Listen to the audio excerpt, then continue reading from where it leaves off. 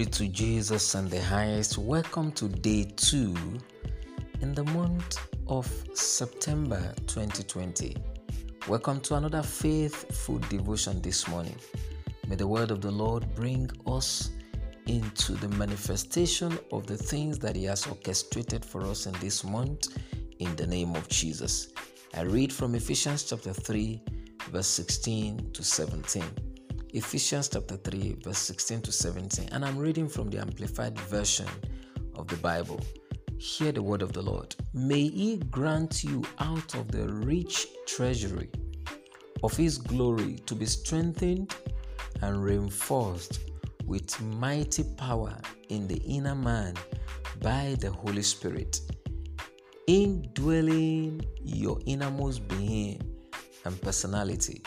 May Christ, through your faith, dwell, that is, settle down, abide, make His permanent home in your heart.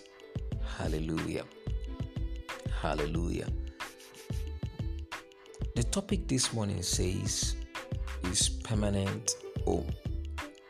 His permanent home. Yesterday, we gave glory to God for the miracle of the word of God that God performed in our life yesterday by looking at Romans chapter 8 verse 11, talking about that same Spirit that raised Jesus from the dead, that dwells in us, that He will raise us and He will quicken our mortal bodies by His Spirit that dwells in us.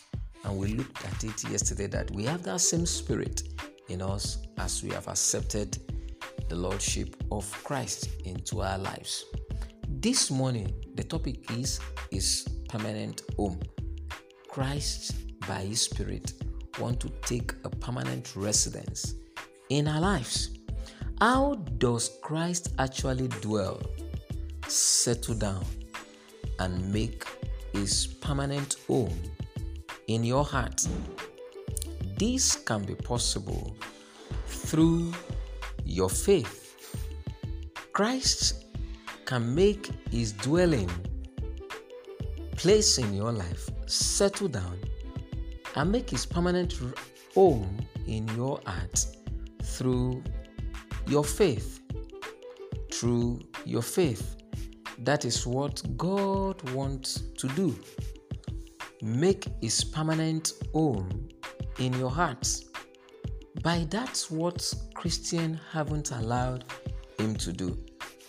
Remember, this scripture was written to born again Spirit-filled Christians. The scripture that I read to our hearing a few minutes ago from Ephesians chapter 3 verse 16 to 17 says, May He grant you out of the rich treasury of His glory to be strengthened and reinforced with mighty power in the inner man by the Holy Spirit, Himself dwelling in your innermost being and personality. May Christ, through your faith, actually dwell, settle down, abide, and make His permanent home in your heart. The scripture is meant for those that have released and submitted their lives into the hands of the Son of the living God. Christians sing, Come by here, Lord, come by here, implying that the Lord's not here. But if we could get Him to come by, He might do something for us. And we sing, reach out and touch Jesus as He passes by. All of these sentiments are based on physical sense knowledge. I don't have to reach out and touch the Lord because He lives in me, and we sing just to have a touch, oh Lord, from You. What do I want with touches which have got the Holy Spirit living inside me.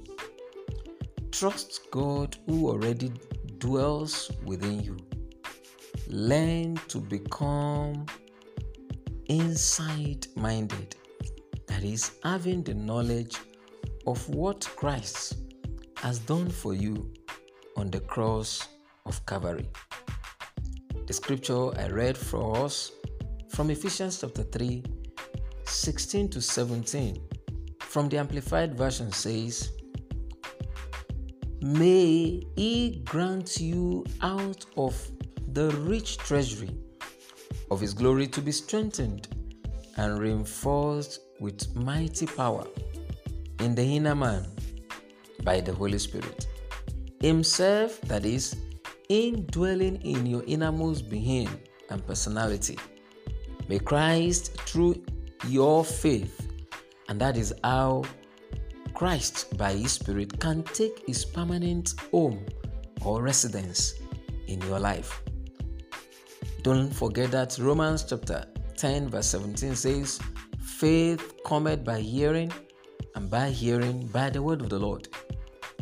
We receive that redemptive package by faith, and He showed us His grace, and grace can be received by our faith. And how can our faith, be stretched even to the finished work of Calvary? It is through your faith and my faith.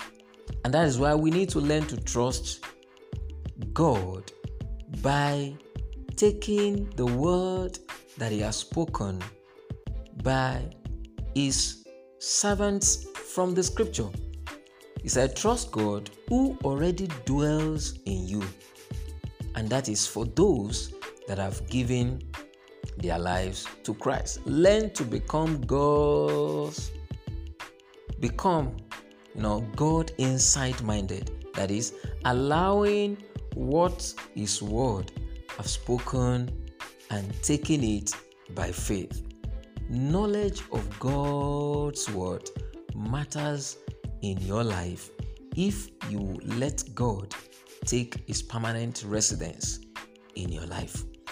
This can only be possible if you allow the Son of the living God even to take His place in your life.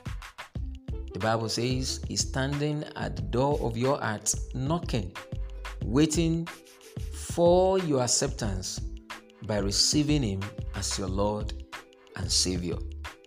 Do this morning if you want Christ to take His permanent home in your life, and your life will not remain the same.